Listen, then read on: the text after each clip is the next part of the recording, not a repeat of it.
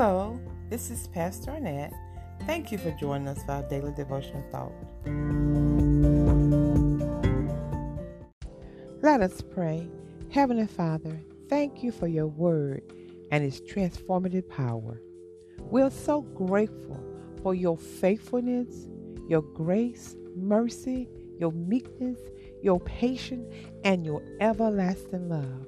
Oh, Father, we lift our hearts up to you. So please speak to each one of us and fill us with your Holy Spirit as we commune with you. Thank you, Father, for hearing and answering this prayer. In Jesus' name we pray. Amen. Our devotion comes from the book of Hebrews chapter 4, verse 12. The word says, "For the word of God is quick and powerful and sharper than any two-edged sword, piercing even to the dividing asunder of soul and spirit, and is of the joints and marrow, and is the discerning of the thoughts and intents of the heart." Our devotion is entitled, "The Power of God's Word." Nothing compares to the Word of God.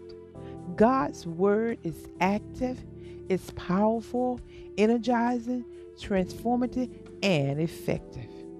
God's Word is like a sharp, double-edged sword. It cuts into a person's soul and spirit, as well as to our bones and marrow.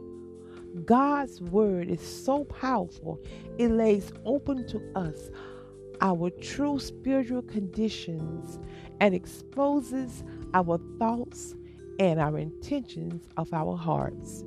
God's Word allows us to see our wrong motives and then help us change them.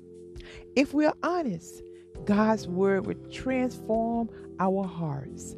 This Word creates a new heart by creating a right spirit within our hearts as we yield to God's Spirit. God's Word imparts life by recreating us in the image of God through His abiding Spirit in our inner being. God's Word is the energizing force in conversion. We are born again by the Word of God as we believe and obey this Word, which lives and abides in us. This Word, the work that is performed by the Word of God, is like no other working power. There is something about God's Word that reaches into the unreachable places of our spirits and exposes whatever needs exposing. God's Word brings into alignment our thoughts, our action, and our plans within His truth. God's Word separates the joints from marrow. This separation is an illustration of the sharpness of God's Word and its power to remove sin. Sin that we've cherished, sin that we've hidden away. When we surrender to the Word of God, it separates and moves and cleanses our hearts of this sin. As we partake of God's Word and allow it to germinate in our spirit, sin is purged from our hearts.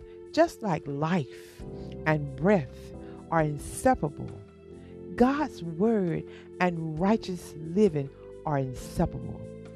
When we allow God's Word to dwell in us, that Word transforms us, and we move from being sinful, vile, and evil to a righteous new creature in the image of God. So this Word is a dividing agent, separating our soul from sin and freeing us of its effects. God's Word is also a discerner, thereby enabling us to discern, to judge, and to discriminate between right and wrong, between good and evil, between holiness and unholiness, and between truth and lies.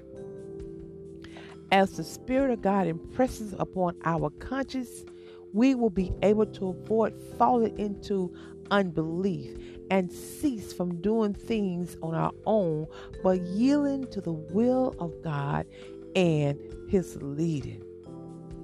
God's word can bring healing, restoration, comfort, and hope. As we study and pray and meditate and obey God's word, our faith and trust in His word are built up, and it's built on a firm foundation, thereby enabling us to stand firm on God's word, no matter how bleak or how dark the time may seem, or how vicious trouble come against us, or how the enemy attacked us. We can stand firm, knowing God will never leave us, nor He will not forsake us, and knowing we are strong and that God is strong and mighty in battle, and God will deliver us. So now we are better outfitted to allow God's word to do a thorough work within and align our lives to God's truth. You know what? The world disguises lies as truth, but God's word will firmly expose lies for what they are. And we see that happening now. We see how lies are just being circulated all over the place.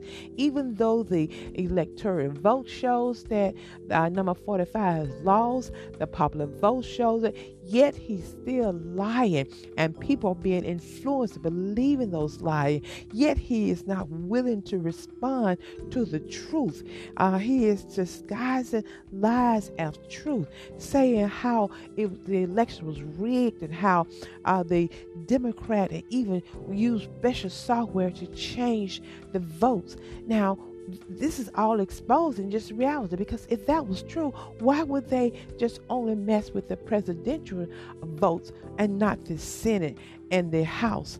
They would have messed with that as well, I'm sure. But like we say, the world disguises lies as truth, but God's word firmly exposes lies for what they are. So as children of God, please, my sister and brother, don't get caught up in what the world says, but let each one of us measure up with what God's word says. God's word is true. And as we allow that word to penetrate in us, we will experience God's abiding peace and the transformative power of His word. I said the power of God's word. Please pray with me. Heavenly Father, thank you for your word, that word that penetrates deep within our souls. Now, Father, help us to surrender all to you and to your prevailing power, and then help us to allow you to expose everything that is hidden. And once you expose it, Father, please give us your strength and faith to trust you to cleanse us from all wickedness and unrighteousness. Please help us to obey and to follow your voice as we walk in harmony with your divine will. In Jesus' name we pray. Amen. God bless you.